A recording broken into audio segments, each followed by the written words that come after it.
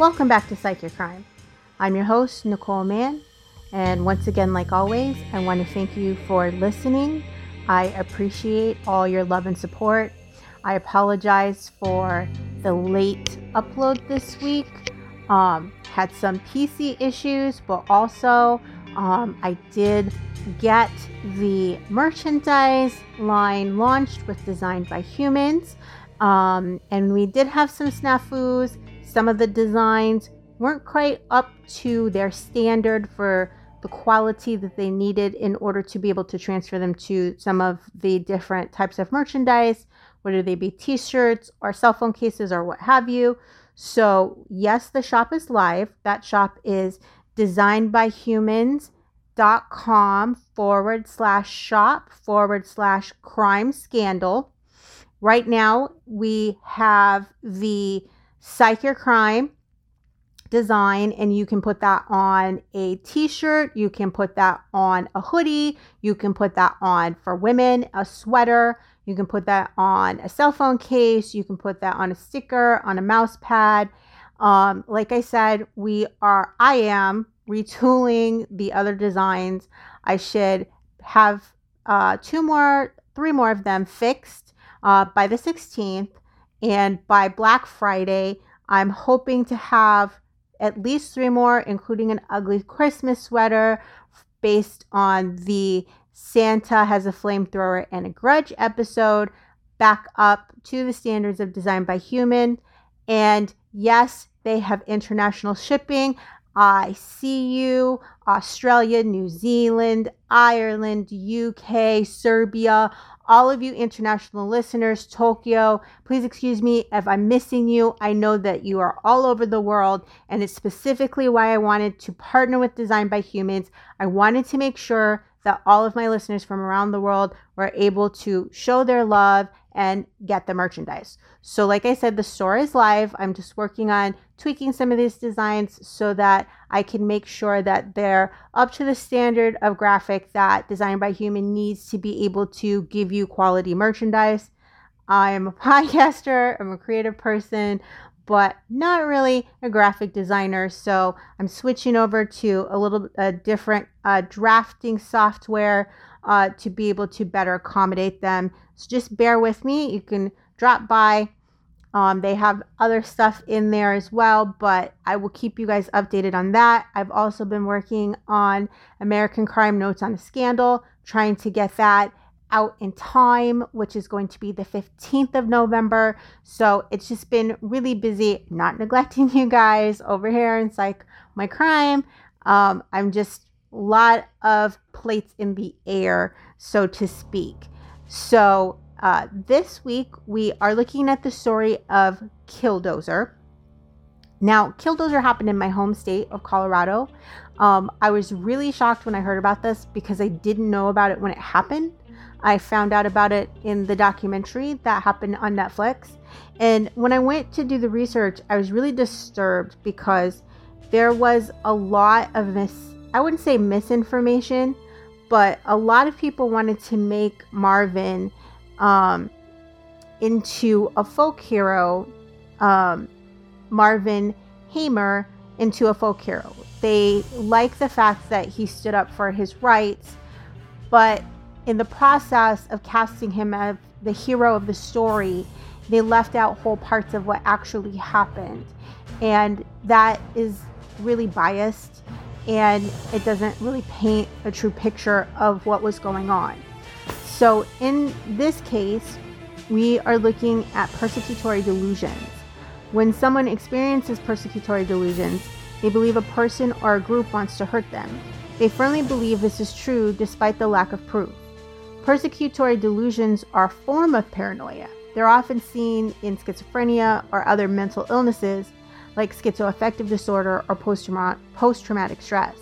The main symptoms of persecutory delusions are that a person believes that others intend to harm them or that they're being accused of doing horrible things that they never do. The belief is based on bizarre or irrational reasonings, and they affect how a person behaves and thinks.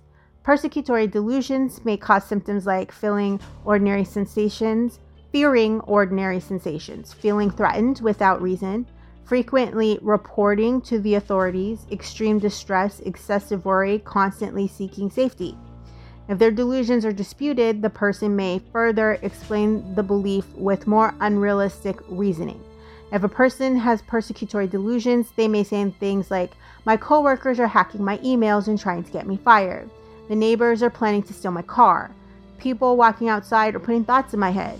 The mailman is spying on me and wants to hurt me. The airplane above us is the government trying to kidnap me. Everyone believes that I want to hurt them." The person will say these things as if they are facts. They may also use vague terms and always seem agitated or suspicious. Though paranoia and persecutory delusions are related, they are technically different thought processes. In paranoia, a person feels overly doubtful and fearful of others. These feelings are intense and they make it difficult to trust people. Persecutory delusions occur when paranoia becomes extreme. A person's paranoid feelings become fixed beliefs, even when they're presented with opposing evidence. Please note that at no point did Marvin ever acknowledge having been diagnosed with anything other than depression and nothing any bigger than like PTSD or schizophrenia. Now, Marvin Hamer was born on October 28, 1951 in South Dakota, and he lived in Grand Lake, Colorado, which is about 16 miles away from Granby, which is the town in which this happened. According to a neighbor, Hamer moved to town about 10 years before this incident, which is in 1994.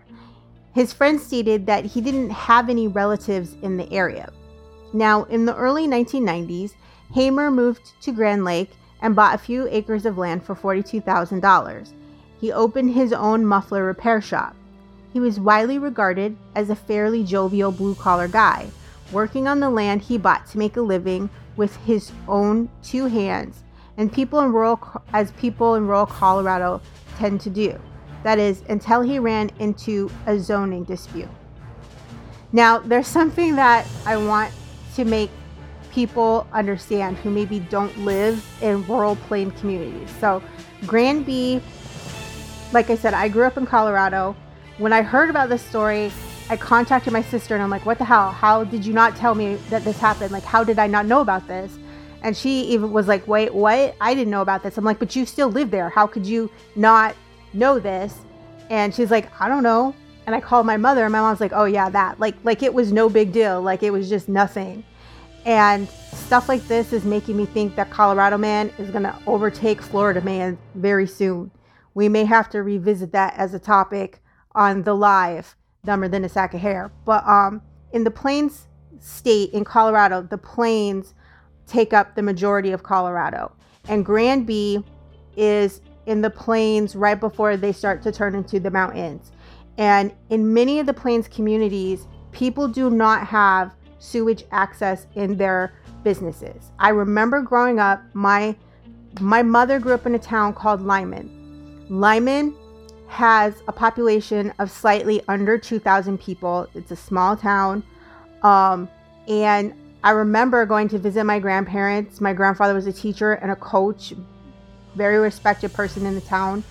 And I would go to visit all the time and we would go to run errands. And it was not uncommon for them to say, you can't go to the bathroom until we go to the grocery store. Or if I was with my grandfather, until we went to Arby's for lunch.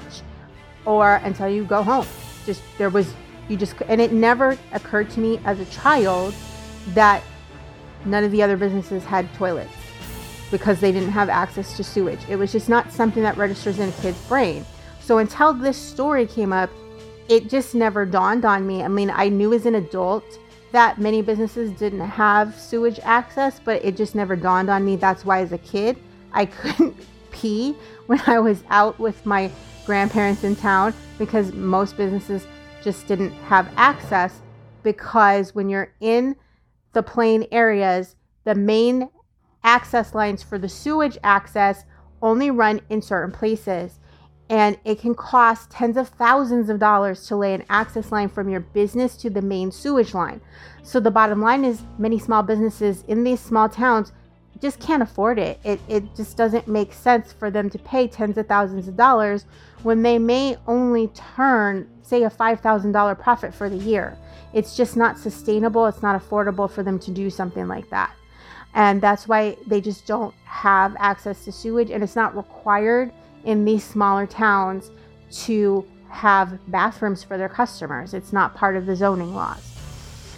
So he ran this business for 10 years on a 2-acre patch of land that he initially purchased until the patch of the land behind him, someone put in plans to build a massive concrete plant that was just at the edge of the property behind him.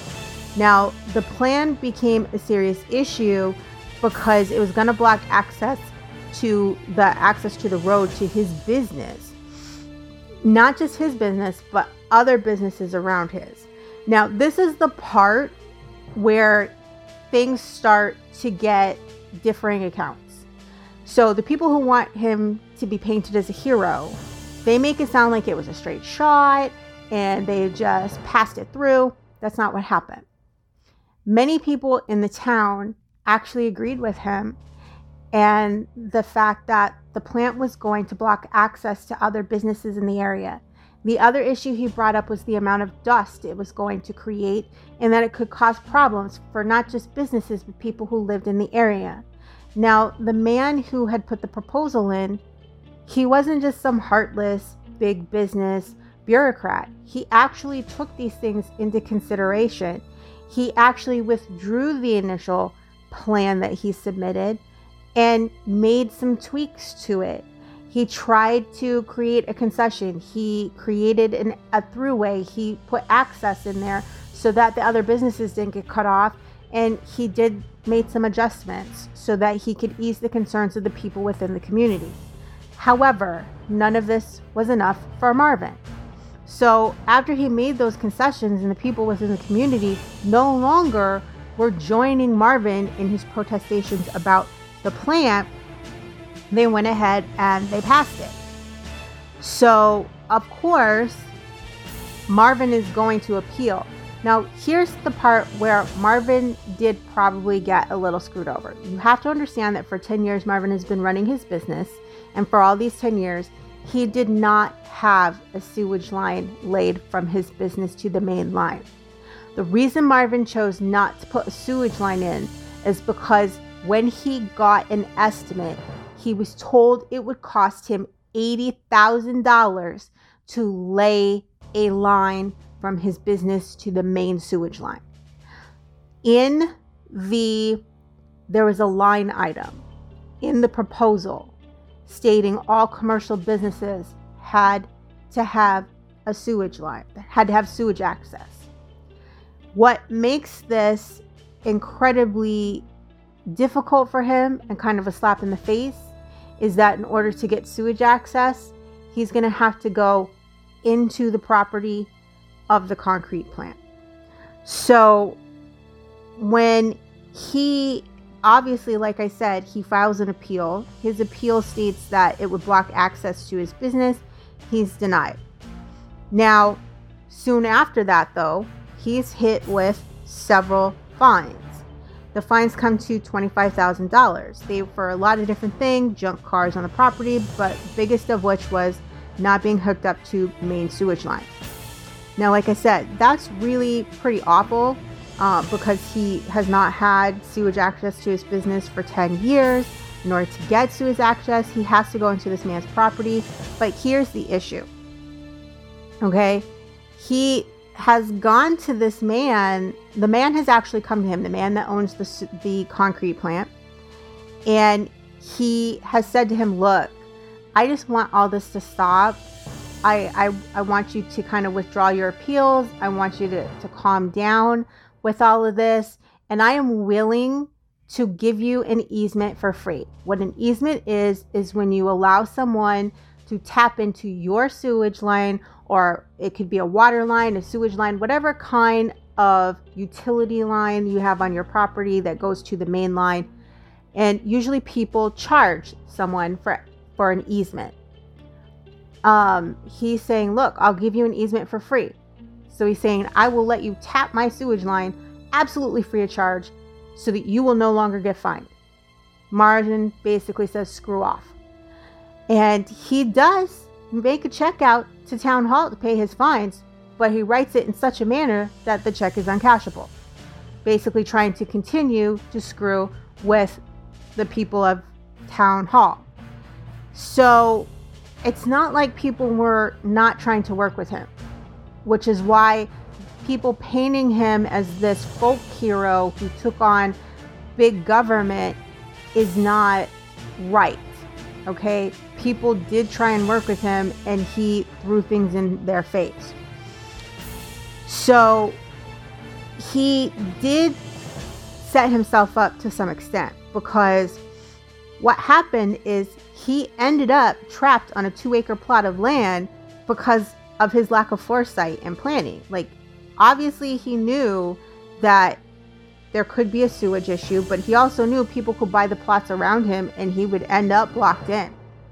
And at one point, before the planning commission made their decision about the zoning, he entered into an agreement with the company that owned the land for the concrete plant. They offered to pay him $250,000 for his acreage, allowing him a profit of allowing him a nice profit, because remember, he only paid $42,000 for the land. So he would have made almost over $200,000 in profit. And he would have definitely been able to set up his shop somewhere else. But he backed out, and he upped the price to $375,000. And based probably on the idea that they would have to give him the money. They would have no choice. And they agreed. But then he backed out again, and he upped the amount again. And reports say that at one point he was demanding as much as $1 million. And at that point, they were just like, screw it. We'll take our chances with the zoning committee and see what happens. And many suspect that's where the line item about the sewage came. It was kind of like a screw you to him for messing with them. Now, the reason that he thought that the zoning commission had it out for him, this is a town of roughly 2,000 people. In such a small town, it is not uncommon to have relatives serving on the same boards. And there were 2 brothers on the board. So this fueled his idea that these people are persecuting me. They must be. They're related. You know, they're working together. They're related. They're out to get me. And that is where he starts this idea that they're persecuting me. They have it out for me. They must. They're related. So at this point, when his final appeal is denied, he first tried to lease his business to a different company, which he did, and then he decided to go ahead and sell it to them.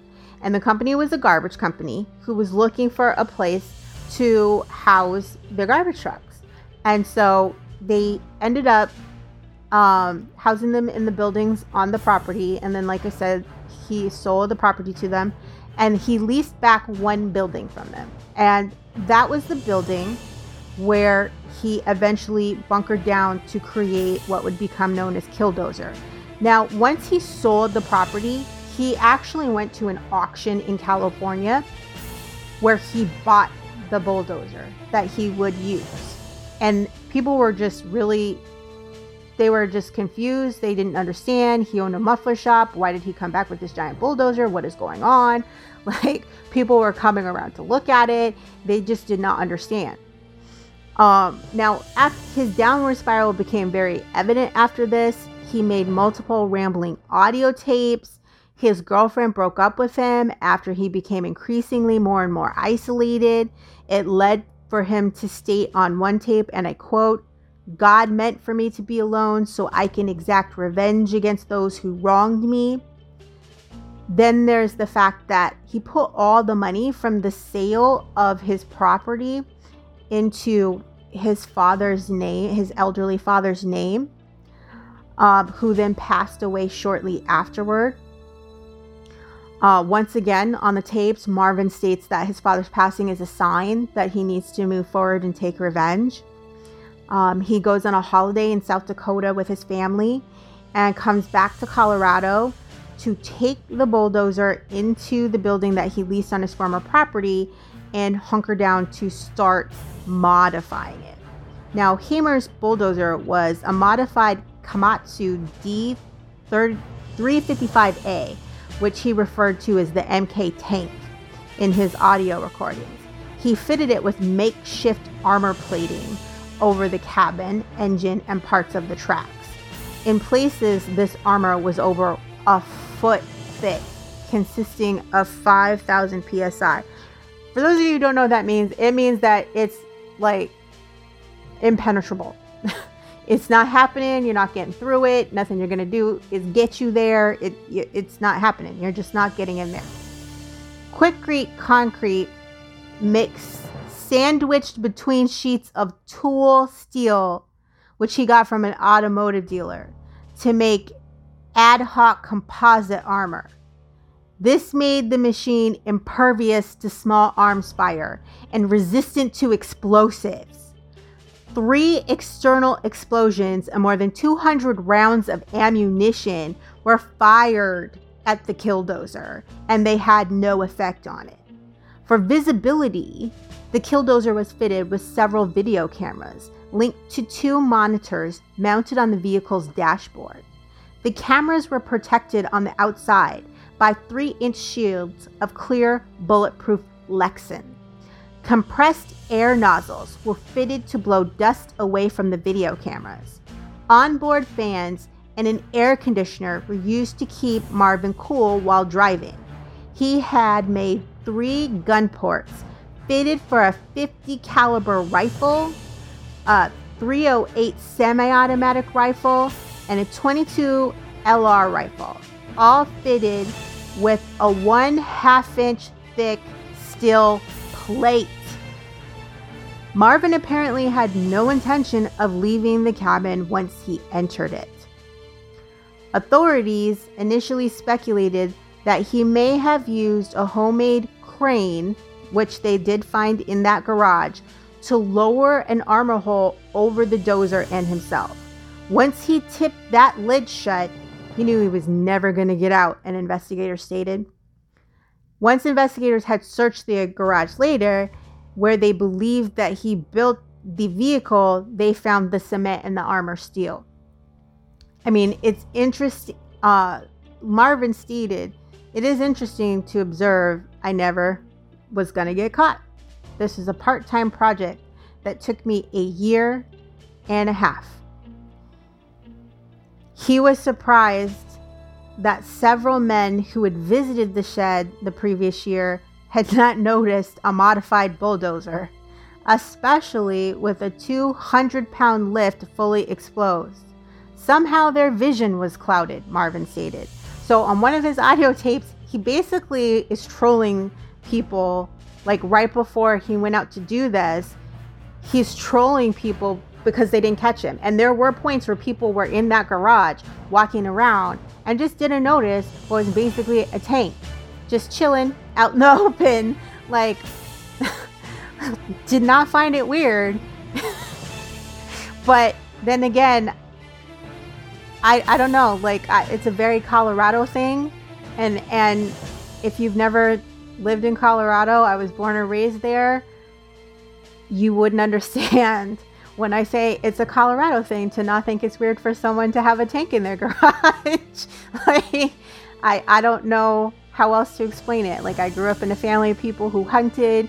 You know, I've come home to visit, and my dad's got a freezer full of bison meat, and it's not weird at all. That's just how it is.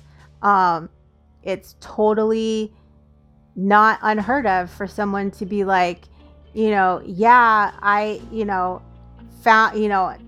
have a new boat, and then you go to see the boat, and it's like an old army boat that they bought at an auction. Like, that's not abnormal in Colorado. So I don't, as funny as it is and it sounds, wouldn't surprise me that somebody walked through this garage, saw a tank, and was like, they have a tank. Like, in their head, they may think it's a kit or something. Like, as much as it sounds weird and unbelievable, it's a very Colorado thing for people to think it's totally normal for this dude to have a tank in his garage. I just don't know what to say, as bizarre as that sounds. On June 4th, 2004, Marvin drove his armored bulldozer through the wall of his former business and through the concrete plant, through the town hall, through the office of the local newspaper that editorialized against him, through the home of the mayor, in which the mayor's through the home of the former mayor, in which the widow was residing, the town hall, which was on the second floor of the library, during which this was in the summer, so school was out. There were children in the library, and they at the time that he was coming for them. The home of the elderly mother of the two related commission members, and an electronics store owned by another man, Hamer, named in the lawsuit, which is often misquoted as a hardware store. It was an electronics store. Defenders of Hamer's contended that he made a point of not hurting anybody during his bulldozer rampage, which is bull, okay? He wasn't trying not to hurt people, okay? You don't go out with 50 caliber rifles planning not to hurt nobody. So that's categorically incorrect. A bakery owner said he was trying not to hurt people. Others have different views. The sheriff's department argued that the fact that no one was injured was not good intent, it was good luck. I agree. Hamer installed 2 rifles and firing ports inside the bulldozer. He fired 15 bullets from his rifle at power transformers and propane tanks. Like I said, he was trying to cause explosions. He was trying to do as much damage as possible. And when you cause explosions, you are going to do damage and hurt people. He was trying to hurt people. Had these tanks ruptured and exploded, anyone within a 1/2 mile radius of the explosion would have been endangered. The sheriff's department said 12 police officers and residents of a senior citizens complex were within such a range. He would have killed senior citizens without a second thought. 12 police officers, Marvin fired many bullets from his semi-automatic rifle at Cody Dishoff, and then when Dishoff tried to stop the assault on his concrete plant by using a wheel tractor scraper, which was pushed completely aside by Killdozer. Later, Marvin fired on 2 state patrol officers before they even got a shot off. They hadn't even fired on him, and he fired on them. But please continue with the narrative that he went out of his way not to hurt anybody. He is not a folk hero, okay? He's not some man who was maligned by the government, okay? He went out there to hurt people and do damage, and it is the luck of God that he did not hurt anybody. And then the sheriff's department also noted that 11 of the 13 buildings that Marvin bulldozed were occupied until seconds before their destruction. At the town library, like I stated, a children's program was in progress when the incident began. And so they rushed those children out the back of the library onto the playground as he bulldozed through the library. So that tells you that this was not a person who's trying to avoid. He didn't care. He was not thinking about whether he hurt people or not. One officer dropped a flashbang grenade down the Killdozer's exhaust pipe with no apparent effect. Local and state patrol, including a SWAT team, walked behind and beside the Killdozer, occasionally firing, but the armored Killdozer was impervious to their shots. Attempts to disable the Killdozer's cameras with gunfire failed as the bullets were unable to penetrate 3-inch bulletproof plastic. At one point, Under Sheriff Glenn Traynor climbed atop the Killdozer and rode it like a Bronco Buster, trying to figure out a way to get a bullet inside. However, he was forced to jump off to avoid being hit by the debris. At this point, local authorities and the Colorado State Patrol feared they were running out of options in terms of firepower, and that Marvin would soon turn against the civilians in the town of Granby. Governor Bill Owens allegedly considered authorizing the National Guard to use an Apache helicopter equipped with Hellfire missiles or a two-man fire team equipped with a Javelin anti-tank missile to destroy the Killdozer. This was quickly deemed unnecessary when Marvin became trapped in the sub-basement of the electronics store. So what happened was, this was the last building that he attacked. He went to the store and he tried to take out the wall, and the track got stuck. He rode over this. What he didn't realize is he rode over the sub basement and he got stuck. And that was when he realized that it was over. As late as 2011, Governor Owens' staff still vehemently denied considering such a drastic course of action. But since then, members of the State Patrol revealed that, to the contrary, the governor did considerize authoring such an attack, but decided against it due to the high potential for collateral damage of a missile strike in the heart of Granby being significantly higher than what Marvin could have caused with his Killdozer.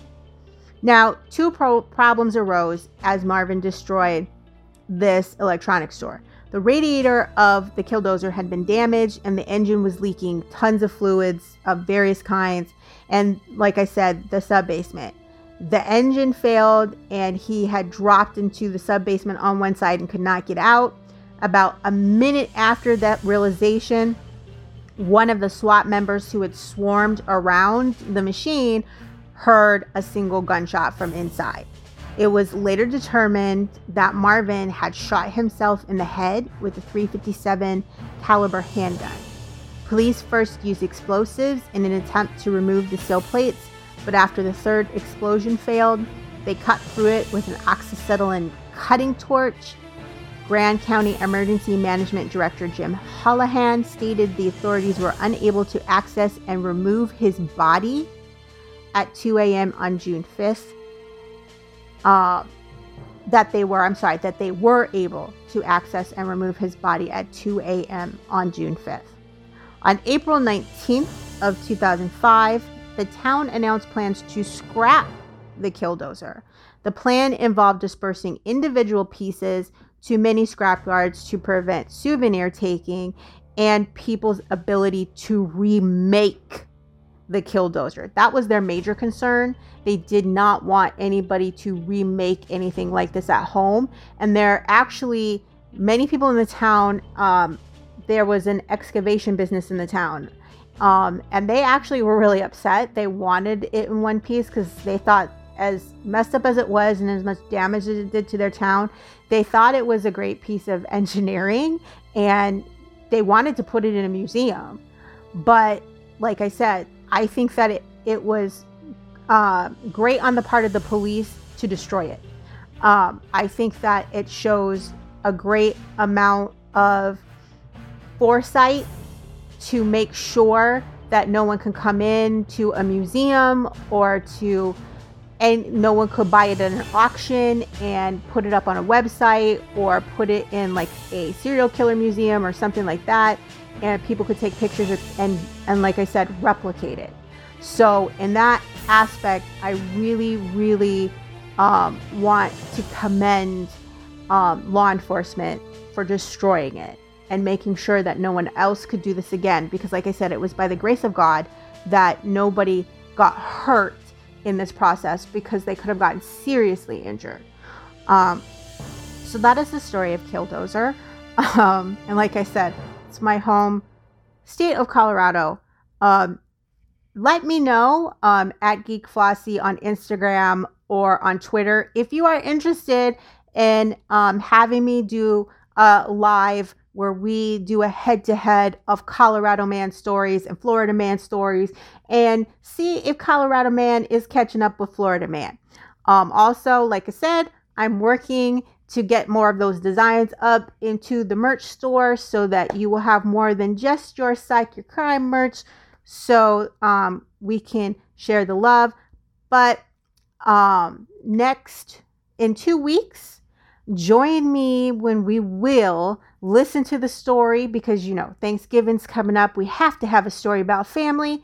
It'll be the story of the worst sister, wife, auntie ever. If you want to have money in your bank account, if you want to stay alive, you want to make sure that there is no way you are ever related to this woman. So, I hope you sleep better knowing the how and why people do such awful things.